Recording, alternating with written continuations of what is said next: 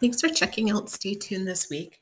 As we continue with our Wild West theme, today we're learning about a show that crossed several genres in an episode I call Is It a Western, a Spy Show, a Thriller?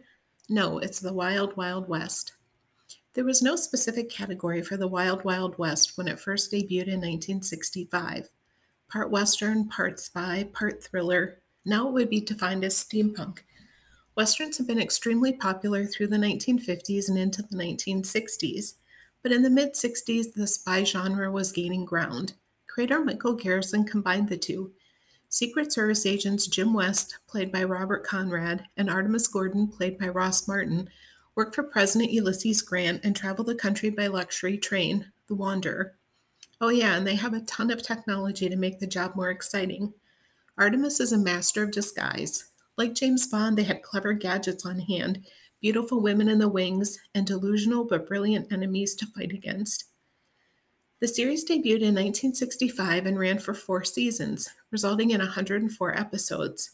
Unfortunately, Garrison died a year into the show and never lived to see its completion. The show was filmed at CBS Studio Center. The 70-acre lot was used for Gunsmoke, Rawhide, and Gilligan as well. The theme song was written by Richard Markowitz. The intro had an animated sequence that continued to be filled in throughout the show. It was quite unique to this program. Conrad claimed to be the 17th actor to audition for the role of James West. Originally, Rory Calhoun was announced as the co-star. Conrad wore 3-inch heels to hide that he was only 5'8".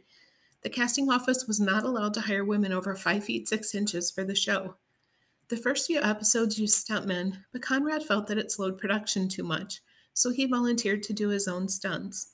During season 3, he fell from a chandelier and hit a concrete floor, leaving him with a concussion and weeks of hospitalization for dizziness. Ross played over 100 different characters during the run of the series. He sketched out the ideas for characters himself and then worked with makeup artists to get the right look. During the 4th season, Martin broke a leg when he dropped a rifle, stepped on it, and rolled his foot over it. If that wasn't bad enough, when the shell ejected, it burned his eye. Ross also suffered from a heart attack in 1968. Several other agents filled in for Martin while he recuperated. Considering that the show was only on for 4 years, it featured a number of guest stars, including Ed Asner, John Astin, Jim Backus, Ed Begley, Yvonne Craig, Sammy Davis Jr., Bernard Fox, Beverly Garland, Alan Hale Jr., Boris Karloff, Ted Knight, Harvey Korman, Sue Ann Langdon, Burgess Meredith, Agnes Moorehead, Carol O'Connor, Suzanne Plachette, Richard Pryor, Don Rickles, William Shallert, Ray Walston, and Keenan Wynn.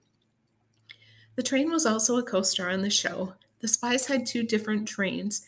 The first one was used for season 1 when the shows were filmed in black and white. It was a Sierra Railroad number 3, which was not actually built till 1891, a mere technicality, I guess. The Rogers Locomotive and Machine Works built it in New Jersey. Footage was shot in Jamestown, California.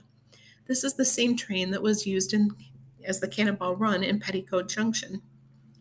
The shows filmed in color featured a train decorated with green and gold, full of fun gadgets.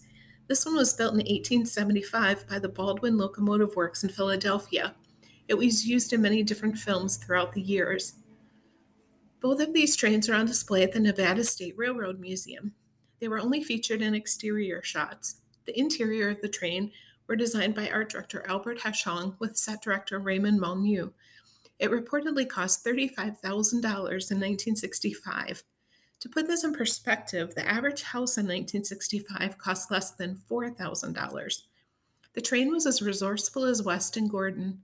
A remote control under the table could immediately lock the door. A statue turned upside down unlocked a wall safe. A telegraph set was hidden in a book on a desk. Pistols could be fired by activating a fireplace switch. The pool table had exploding balls, while cue sticks could fire bullets. Many of the above-mentioned stars were villains in the show. The most famous villain was Dr. Miguelito Loveless, played by Michael Dunn. He had a recurring role appearing on 10 different episodes. He always managed to escape at the end of the show. West and Artemis never did catch him, and a TV movie film later relays that he died in 1880 from ulcers brought on by the stress of his plans always being foiled by West and Gordon. Like Batman, Jim West always seemed to have the right gadget at his disposal when he needs it. Some of his more fun props included a sleeve gun, as well as a gun concealed in his heel. He also occasionally carried a blowtorch in his heel. Passkeys were stored under his lapel. A variety of fuses were sewn into hems of his clothes. To descend into a pit or be hoisted up on a roof, he had a handheld motor driven winch. Glass cutters, which are useful, were available.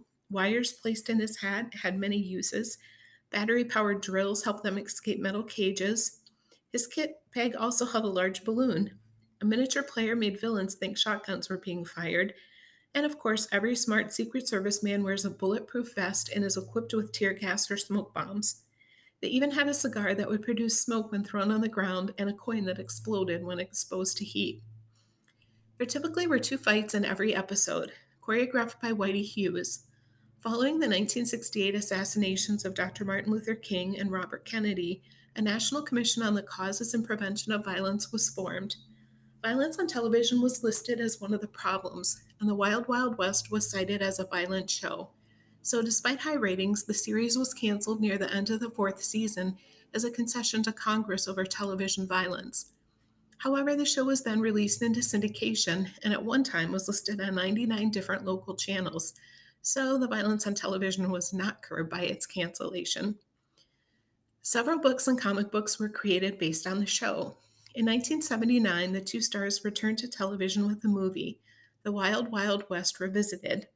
In 1980, they showed up again in more Wild Wild West. Rumors existed the duo would do a reboot of the series, but when Ross died in 1981, it never came to fruition.